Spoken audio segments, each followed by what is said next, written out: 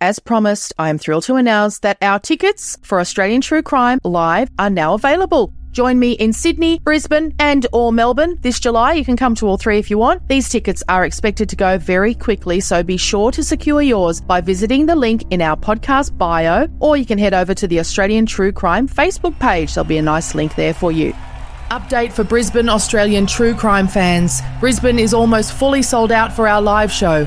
If you've been a listener for any length of time, you'll know how passionate I am about true crime stories from Australia. I'm looking very forward to an incredible evening together with you, sharing these captivating tales. We will have great guests as well, so you know we love a Q&A. If you've ever come along to an Australian True Crime Live gig, you'll know we love a Q&A with our guests. Don't miss out. Book your tickets today, and I'll see you in July for a memorable night out. Ready to pop the question? The jewelers at BlueNile.com have got sparkle down to a science with beautiful lab-grown diamonds worthy of your most brilliant moments. Their lab-grown diamonds are independently graded and guaranteed identical to natural diamonds, and they're ready to ship to your door. Go to BlueNile.com and use promo code LISTEN to get $50 off your purchase of $500 or more. That's code LISTEN at BlueNile.com for $50 off. BlueNile.com, code LISTEN.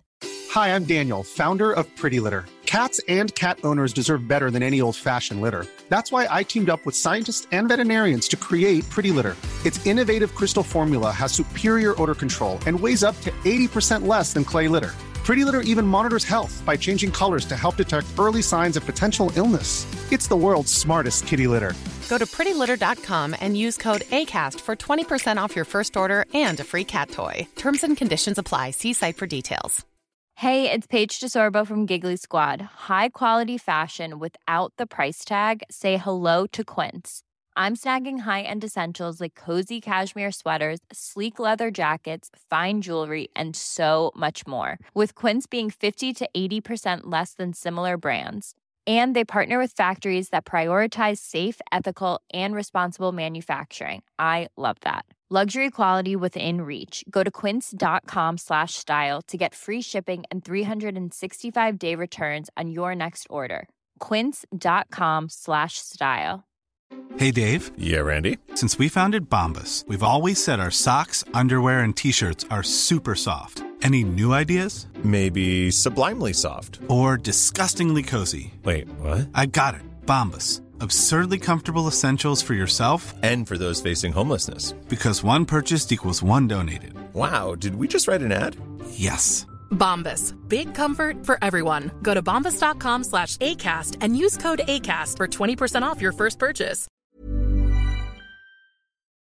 We acknowledge the traditional owners of the land on which this podcast is recorded. We pay our respects to their elders, past and present, and to Aboriginal elders emerging. The following podcast contains content of a graphic, violent nature and is not suitable for children. She wanted to take their son with her, but Thomas Keir wouldn't let her. I suppose having their son with him was a guarantee for him that Jean would come back.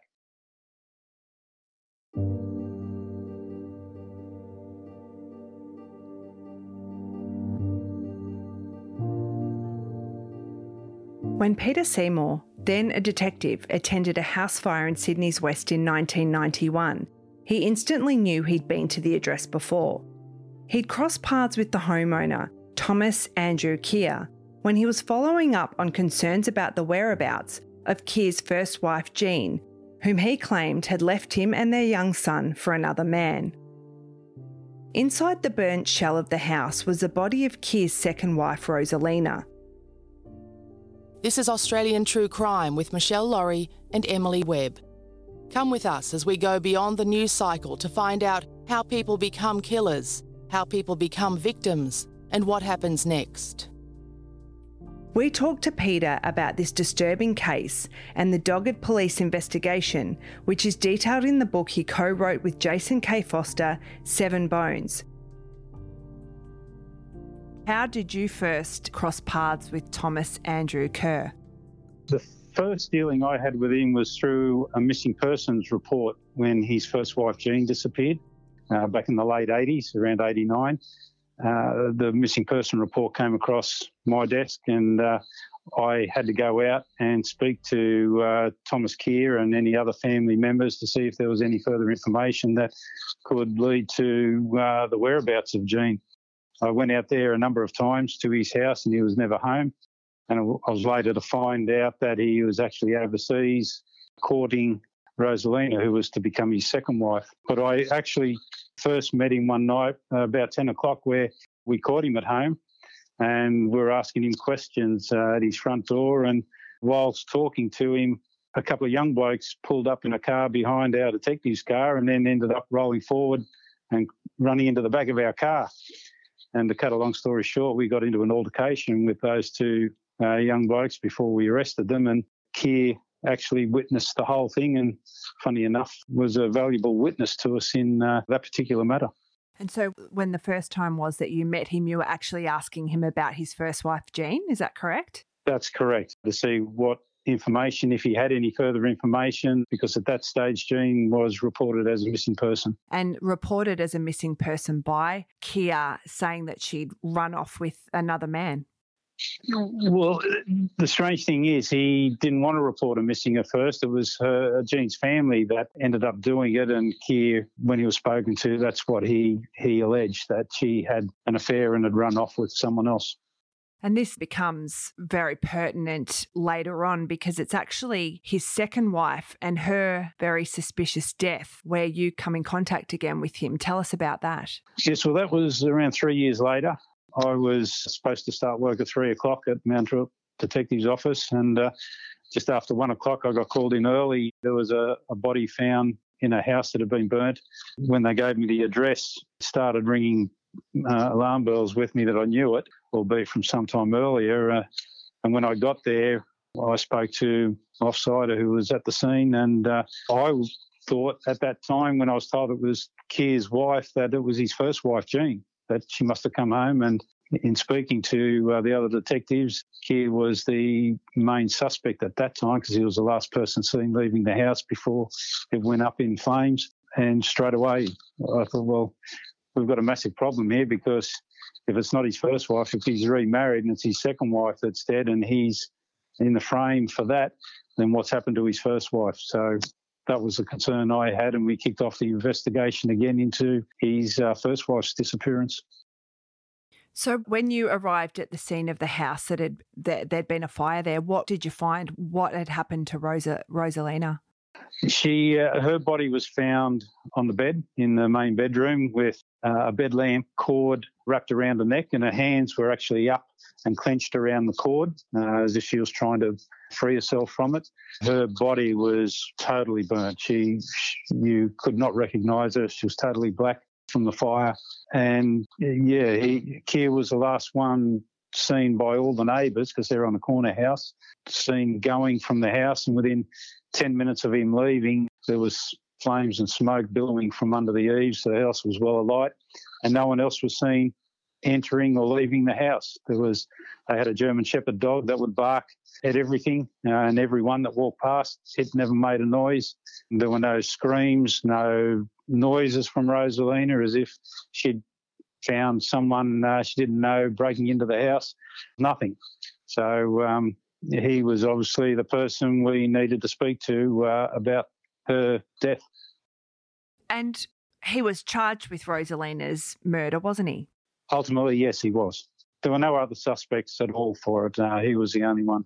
And it actually went to trial, didn't it? It went to trial. The jury took a long time deliberating on it. And without trying to assume what was going on in the jury room, the only possible thing I can think is that they believe that within that 10 minutes of him leaving, even though no one else was seen coming and going from the house, and the neighbour to the left, he was out the front, he saw Keir come and go and saw no one else go in. Neighbours around the other side were waiting for the real estate. They didn't see anyone else come and go. People across the road, they didn't see anyone else. But the jury obviously believes someone in that 10-minute period was able to break into the house, murder Rosalina on the bed, walk outside into the detached garage, grab accelerant, go back in, splash it around, take the accelerant back to the garage outside and then set the place on fire and get out without being seen. It's quite unbelievable, really. So he was found not guilty by a jury, and his defence was obviously that someone else had killed Rosalina. That's correct. And so while this is happening, obviously that would have been, well, the result that you and your team were not expecting. While you're investigating Rosalina's murder, you're also looking again at the disappearance of Jean, Keir's first wife. That's correct, yes. You said that when you went to the scene of Rosalina's death, you remembered that you'd been here before and that you thought it was Jean, his first wife, who died, and then you discovered it was his second wife. So obviously there's alarm bells for you immediately. So are you working both these cases at the same time? How does the investigation work? Well, Detective Sergeant Mick Lyons was in charge of the investigation into Rosalina's death. I was assisting him in that, but Mick and he and the other detectives, the team involved, while they were concentrating on that, and whilst I was providing assistance in that, I branched off a bit and started concentrating on Jean's disappearance, going back to the family, finding out who her friends were, tracking them down, and bearing in mind we're 3 or 4 years down the track by this stage, locating school friends and then trying to build a case of how Jean was prior to marrying Tom. And we soon were able to get a profile on the fact that after her marriage, there was a gradual decline in this person who was once a bubbly, vivacious, beautiful young lady to someone who became withdrawn, lost weight, didn't go out and see her friends, and just withdrew basically from everyone. Tell us about what you discovered about the relationship. Jean was very young when she met Thomas, and he really, you would almost say aggressively pursued her, wouldn't you? That's right. He hounded her. He did whatever he could to try and win her over. He would buy gifts for her parents, and he would always be hanging around because he worked with Jean's mum for a period of time, and that's how he got to meet Jean. But you're quite right. He aggressively pursued her and until basically he wore her down and she went out with him. And she was 18 when she married him, and she was also pregnant with their first child. Was the relationship supported by Jean's family? Jean's mum, through her religion, supported the decision Jean made to marry Tom. Jean's father, Clifford, had reservations. He just didn't like Tom at all. He didn't trust him. It was, I suppose, father's instinct. He just didn't like him at all.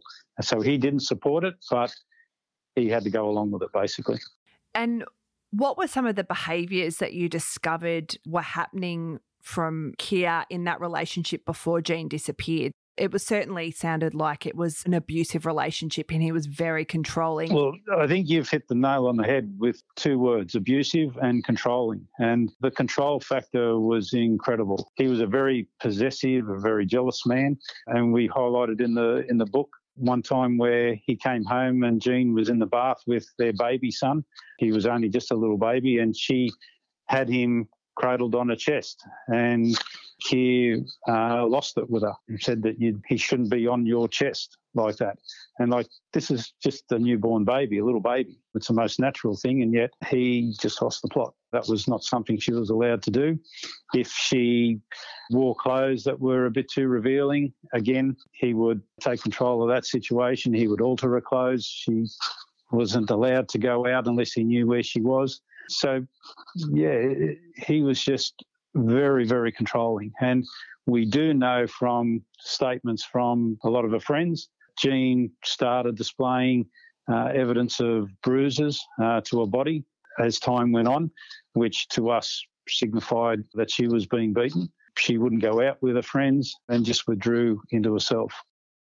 And what was happening in the months before she disappeared, or as Keir said, she left for another man? That was his story, but he didn't reveal that till later. What was the escalation in the final months that you could learn of?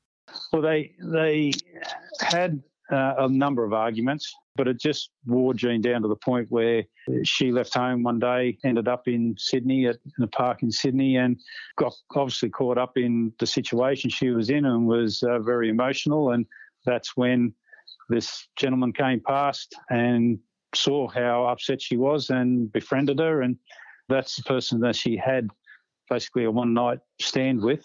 And he ultimately ended up being the last person to see her alive. When he dropped her home one evening, that came about because Jean said that she needed some time away from Thomas. So she went down to a caravan park at Culburra with her sister and her sister's boyfriend. She wanted to take their son with her, but Thomas Keir wouldn't let her. I suppose having their son with him was a guarantee for him that Jean would come back. I suppose he would have thought that if Jean took their son with her, he may not see her again. She'd take off. So he held their son with him basically to force her to come back home. But instead of her staying the week down there, he arrived down there a couple of days earlier than expected, had an argument with her, chased her around the car, grabbed her violently and threw her in the car and drove her back home. And this was watched by her sister and her sister's boyfriend at the time. And it struck me during the trials that, and I felt so sorry for Jean's sister's boyfriend when he was asked the question during the trial about that scene where he didn't do anything, didn't intervene to stop Keir from manhandling Jean and taking her back with him. And he said that's something he's going to regret for the rest of his life, because if he had intervened, she would more than likely be alive today. When did it become clear that she had disappeared? How long was it until the family were able to get some answers from him and obviously the police started to help? Well, no one's ever got the answers from him. To this day, he refuses to accept any responsibility for Jean's disappearance. He's still saying he didn't do it. And he refused to report her missing until the family did. And then he had no choice, and he had to go along with it. But it was not until Rosalina's body was found and the obvious suspicions that arose from that we really delved deeply into Jean's disappearance. It's interesting how he came to meet Rosalina, because it was actually Jean's mother who introduced Keir to Rosalina. What was Christine's reasoning for introducing Rosalina to Keir? Well, I think it's like any parent. I've got 3 daughters and I'd probably think the same. You're always hoping that she is still alive. And that's what Christine was hoping, that Jean had actually left, because Christine was aware of the problems with the marriage. Jean had spoken to her a number of times, and again, through Christine's religious beliefs, you're supposed to try and work it out with your husband, and Christine had to live with that as well for the rest of her life. But she always hoped that Jean was out there somewhere and didn't want to believe that anything had happened to her. And I don't think at that stage she had any idea that Tom had anything to do with it, other than Jean may have run away because of the breakdown in their marriage. So she did tell me that she introduced Tom to Rosalina, hoping that if Jean somehow found out that Tom was going out with someone else, that might flush her out, so to speak. She might, make contact with someone in the family, but obviously that didn't happen. Yeah, I understand that thinking, because obviously Jean's son was still with Keir, and Christine probably hoped that she'd come back because maybe she didn't want someone else raising her son, or was worried about him, or, I'm just kind of thinking of things, but I can understand why a desperate mother would try anything to try and get their daughter back. Of course, and it was something that was made very clear to us as we investigated this matter from Jean's family and her friends, that her son was her world. There is no way in the world that Jean would leave and run off with someone else and leave her son. He was probably the most important thing that she had in her life. So that was the other thing that was of concern to us as investigators, that why would a woman absolutely adored her son? He was, as I said, the most important thing to her. Why would she up and leave with someone else and just leave him with a person who was violent and controlling? And so Rosalina she moves to Sydney from the Philippines, and she and Keir marry in 1991. What was their relationship like? What did you learn about that? Well, again, it was a very controlling relationship from Keir's perspective. Here's a young lady who he married her over there in the Philippines, brought her back to Australia. They lived with Keir's parents initially because Keir had a lady and her son renting his house at Tregear. And it wasn't until this woman complained of a foul odour coming from somewhere around the house, and she told him that, in a statement to police, she told us that her dog came out from under the house and had clumps of hair in its mouth. Keir straight away terminated their lease and went into the house and did it up. We have evidence from an associate of his who called in unexpectedly one day, and Keir's inside the house in the hallway with the floorboards up and was digging underneath the house. And when this gentleman questioned him as to what he was doing, he said, "Oh, there's something smelling under here. It smells dead. I've got to get rid of it." The guy then left. But again, that's fairly crucial evidence that came forward as part of the investigation. And once he'd finished doing what he was doing at the house, which I believe he was digging Jean's body back up, once he'd done that and disposed of the body, he moved into the house with Rosalina. But getting back to your question, it was a very controlling relationship. He's a young girl who's in a foreign country, very little family out here, and she, like Jean, was not allowed to go out unless Keir was with her. We understand she wanted to get a driver's licence and he wouldn't let her do that. She found herself obviously in the same situation that Jean did, being totally dominated and controlled. And they weren't married too long before she was killed, were they? No, that's correct. They'd married in the Philippines, come over to Australia. It was only a year or two after that her body was found in 1991. When the verdict came back that Keir was not guilty of Rosalina's murder, what were your feelings when you found that out, and did it really make you want to double down on the efforts to find Jean? I was astonished. And again, we have a jury system in Australia, and I can't get into their heads. I don't know what they were discussing as part of their deliberation, but it was certainly not a verdict that in my wildest dreams I expected. I totally expected it to go the other way, but you are right. Having that verdict come down and see him walk for a murder that we, in our minds, firmly believed he committed, just made us more determined to ensure that we ticked all the boxes and got every piece of available evidence we could in Jean's matter. After the break, Peter tells us about the misstep Keir made while in jail that confirmed what they believed happened to Jean.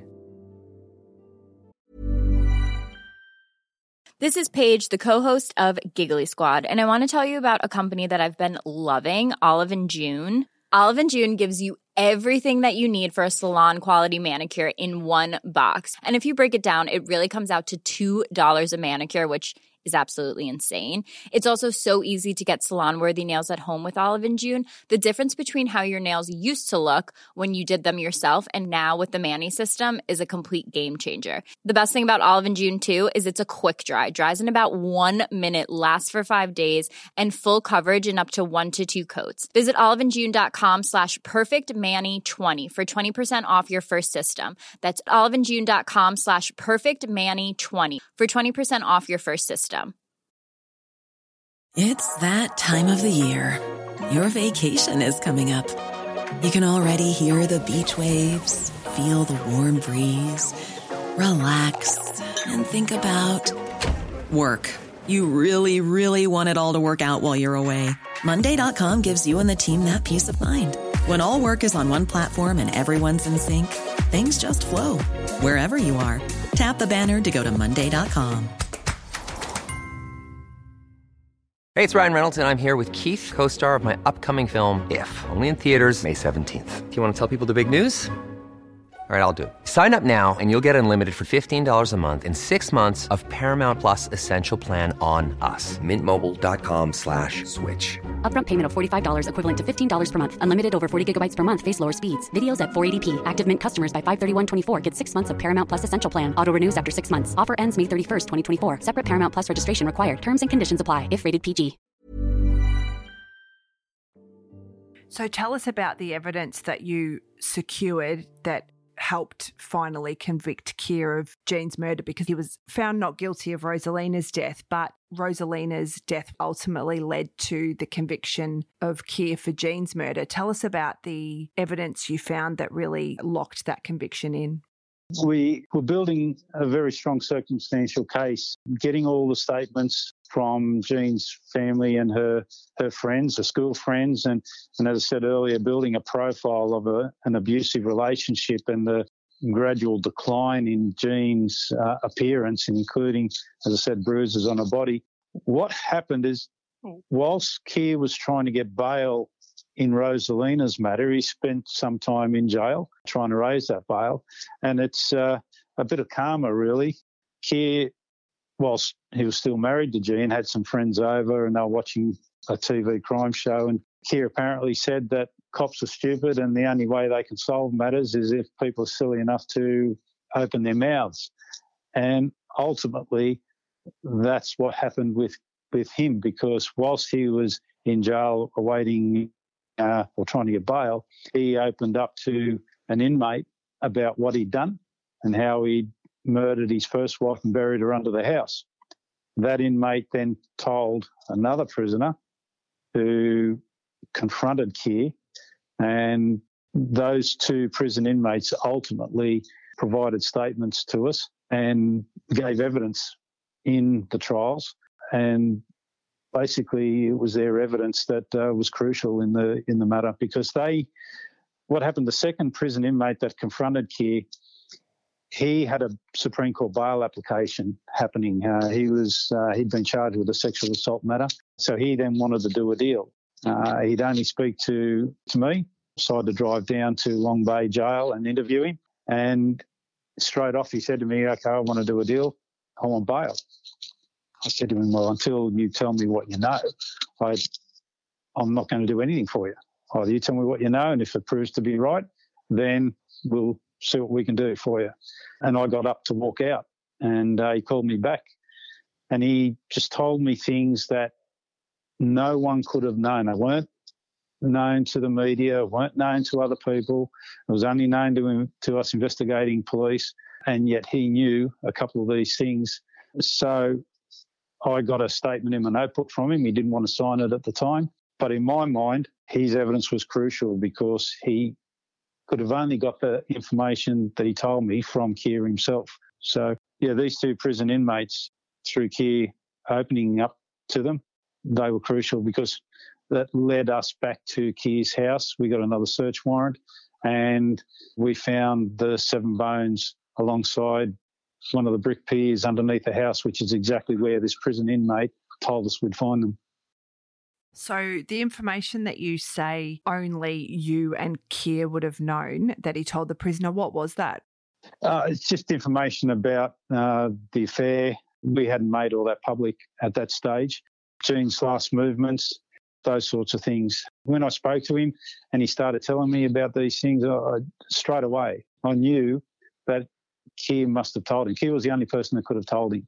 And then when he said Keir buried her body under the house, upright, everything started falling into place, because as part of Rosalina's investigation, we were speaking to neighbours and things. They used to tell us how Keir would bury things in the backyard.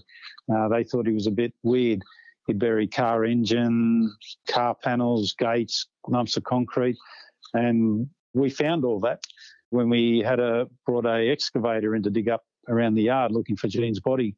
The only thing we didn't find, which the neighbours said they saw him bury, was a 44-gallon drum.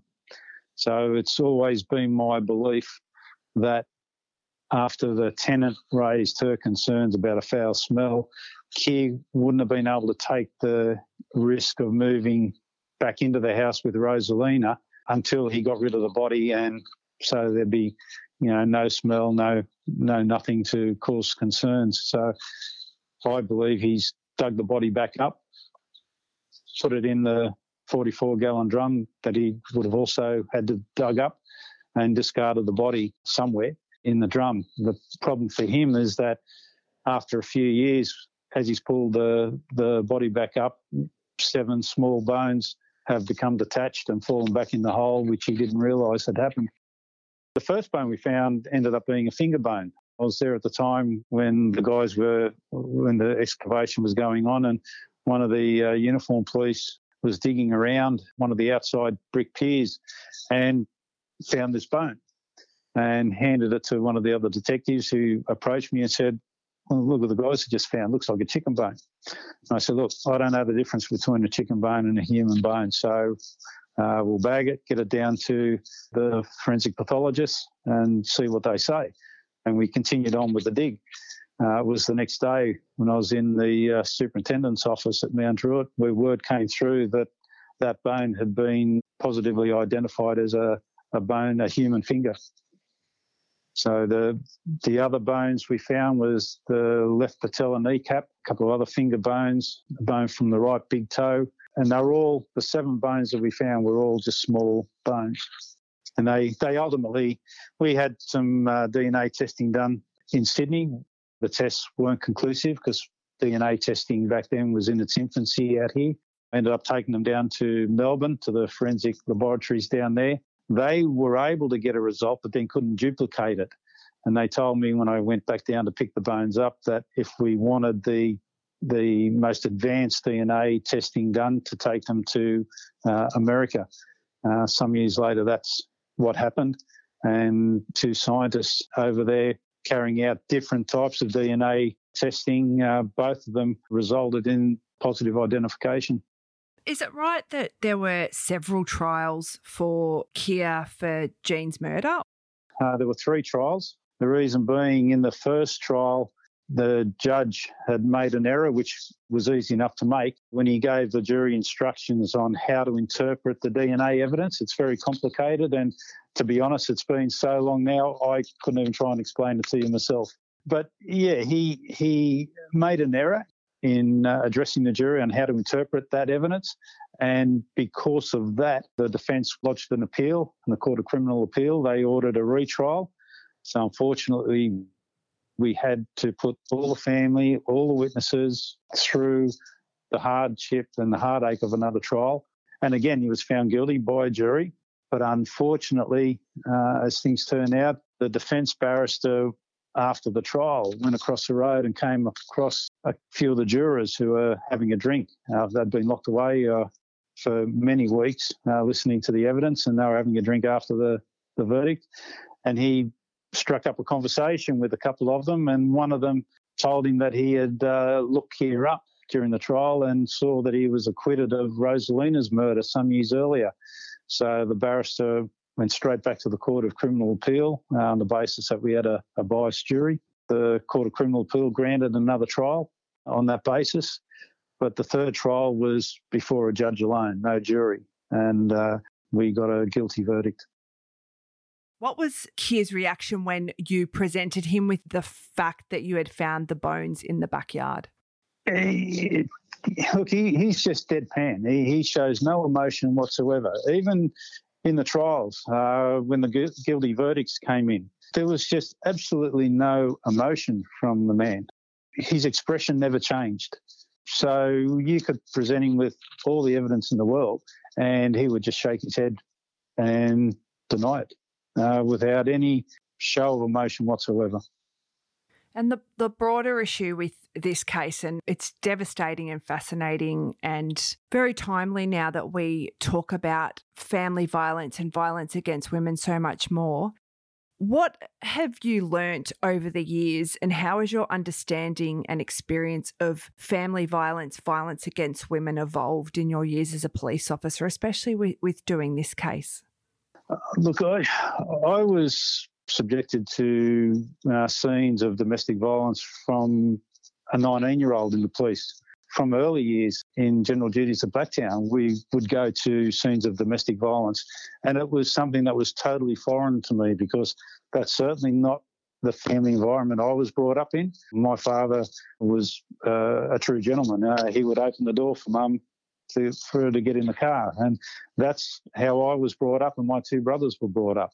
So to be put in a situation of attending family domestic violence matters was something very foreign to me. But over the years, seeing more and more of it, you learn that domestic violence, you typically think of it as physical injuries being inflicted generally from a man to a woman, but that's not always the case. It can be the other way, or from man to man or woman to woman, as the case may be.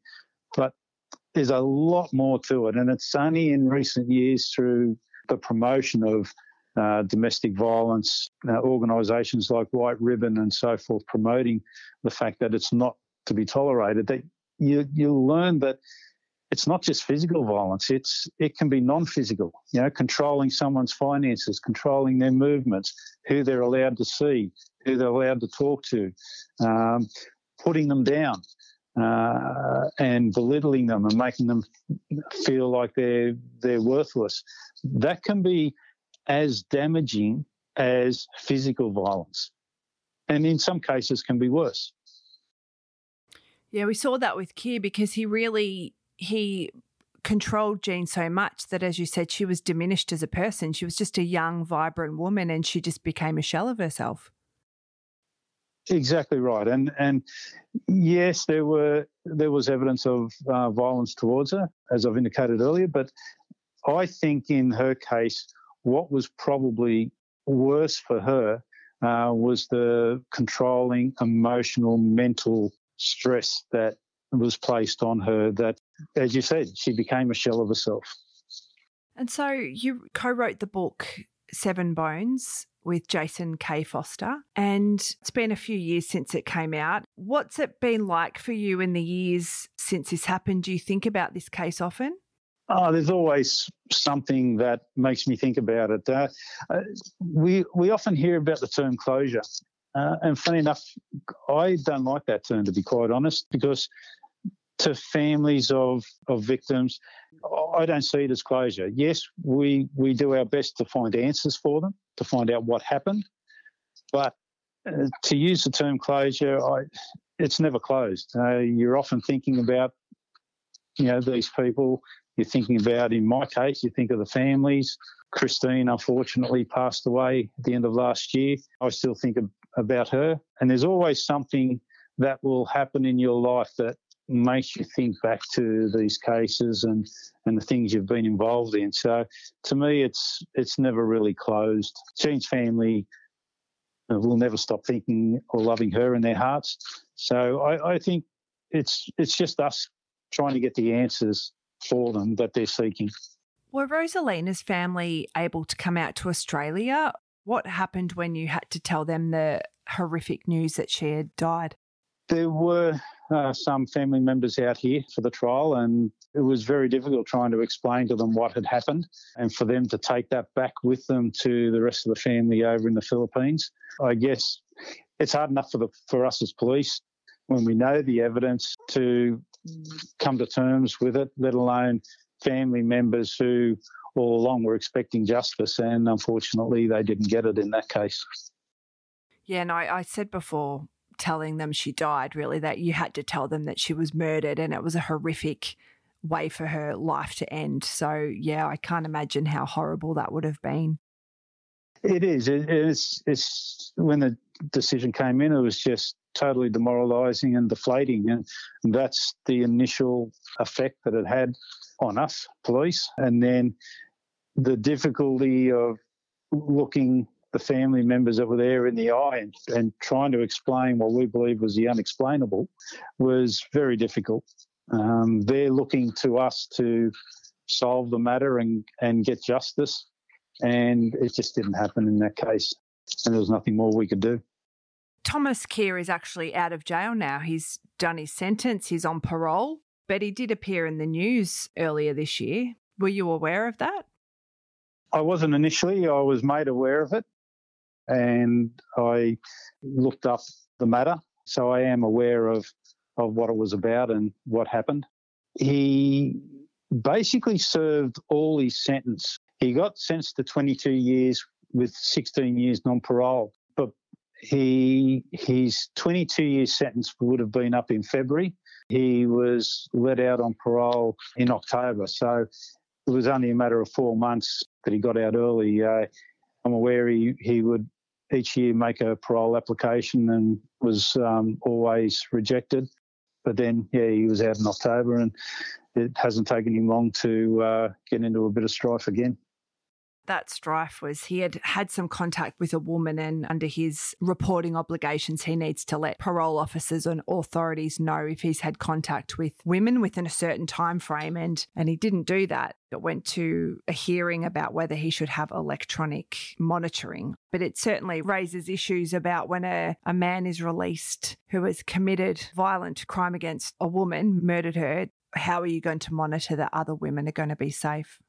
And that's the ultimate question. I think back when you raised that point, I think back to the defence psychiatrist that was called on his sentencing. It's something that stuck with me, where he said words to the effect of Keir, in his view, wouldn't present a danger to the general population, but would present a danger to any woman he formed a relationship with.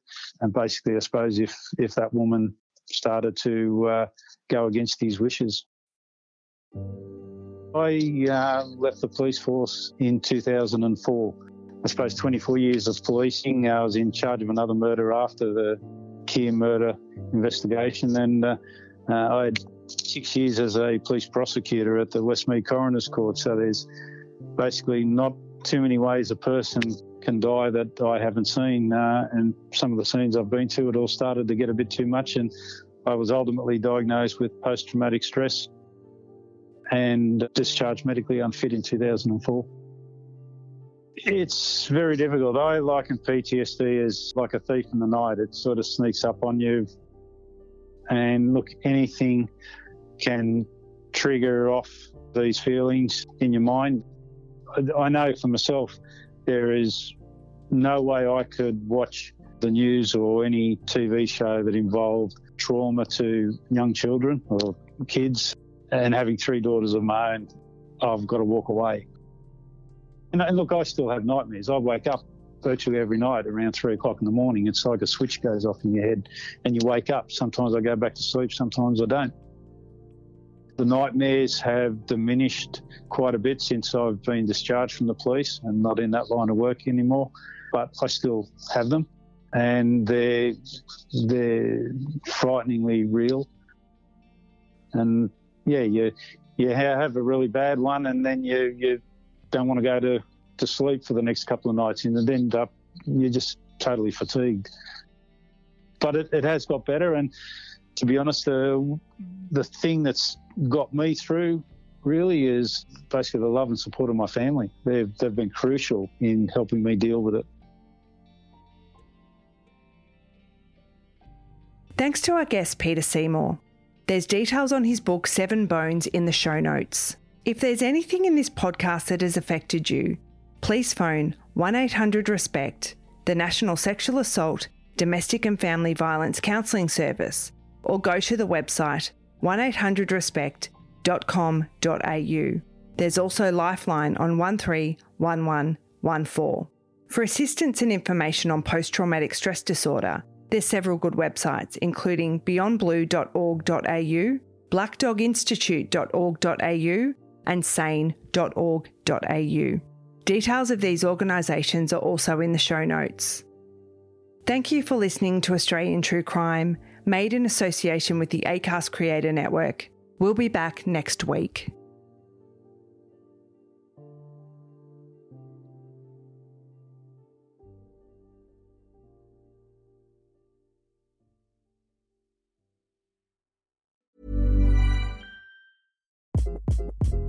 Hi, this is Craig Robinson from Ways to Win, and support for this podcast comes from Invesco QQQ, the official ETF of the NCAA. The future isn't scary. Not realizing its potential, however, could be. Just like on the recruiting trail, I've seen potential come in many forms as a coach. Learn more at Invesco.com/QQQ. Let's rethink possibility. Invesco Distributors, Inc. Planning for your next trip? Elevate your travel style with Quince. Quince has all the jet-setting essentials you'll want for your next getaway, like European linen, premium luggage options, buttery soft Italian leather bags, and so much more. And is all priced at 50 to 80% less than similar brands. Plus, Quince only works with factories that use safe and ethical manufacturing practices. Pack your bags with high-quality essentials you'll be wearing for vacations to come with Quince. Go to quince.com/pack for free shipping and 365-day returns. Even when we're on a budget, we still deserve nice things. Quince is a place to scoop up stunning high-end goods for 50 to 80% less than similar brands. They have buttery soft cashmere sweaters starting at $50, luxurious Italian leather bags, and so much more. Plus, Quince only works with factories that use safe, ethical, and responsible manufacturing. Get the high-end goods you'll love without the high price tag with Quince. Go to quince.com/style for free shipping and 365-day returns. Are you ready for truly hydrated skin? Meet Hyaluronic Body Serum, a breakthrough in body care from Osea. It's clinically proven to instantly increase hydration by 161%. Their lightweight, fast-absorbing serum delivers 24 hours of nonstop hydration for silky smooth skin without the sticky afterfeel. Osea's latest innovation combines the magic of their best-selling Hyaluronic Sea Serum with a new formula that's good for the whole body and 5 types of hyaluronic acid to target every layer of the skin. Osea is a women-founded, women-led brand that's been crafting seaweed-powered products for nearly 30 years. The best part? Everything Osea makes is clean, vegan, cruelty-free, and climate-neutral certified, so you never have to choose between your values and your best skin. Treat your skin to clean, vegan skincare from Osea. Get 10% off your first order site-wide with code SUMMER at OseaMalibu.com. That's OSEA Malibu.com, code SUMMER.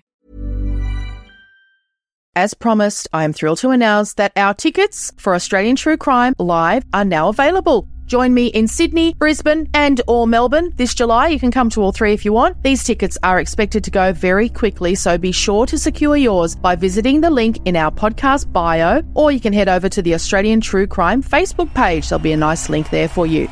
Update for Brisbane Australian True Crime fans. Brisbane is almost fully sold out for our live show. If you've been a listener for any length of time, you'll know how passionate I am about true crime stories from Australia. I'm looking very forward to an incredible evening together with you, sharing these captivating tales. We will have great guests as well, so you know we love a Q&A. If you've ever come along to an Australian True Crime Live gig, you'll know we love a Q&A with our guests. Don't miss out. Book your tickets today, and I'll see you in July for a memorable night out.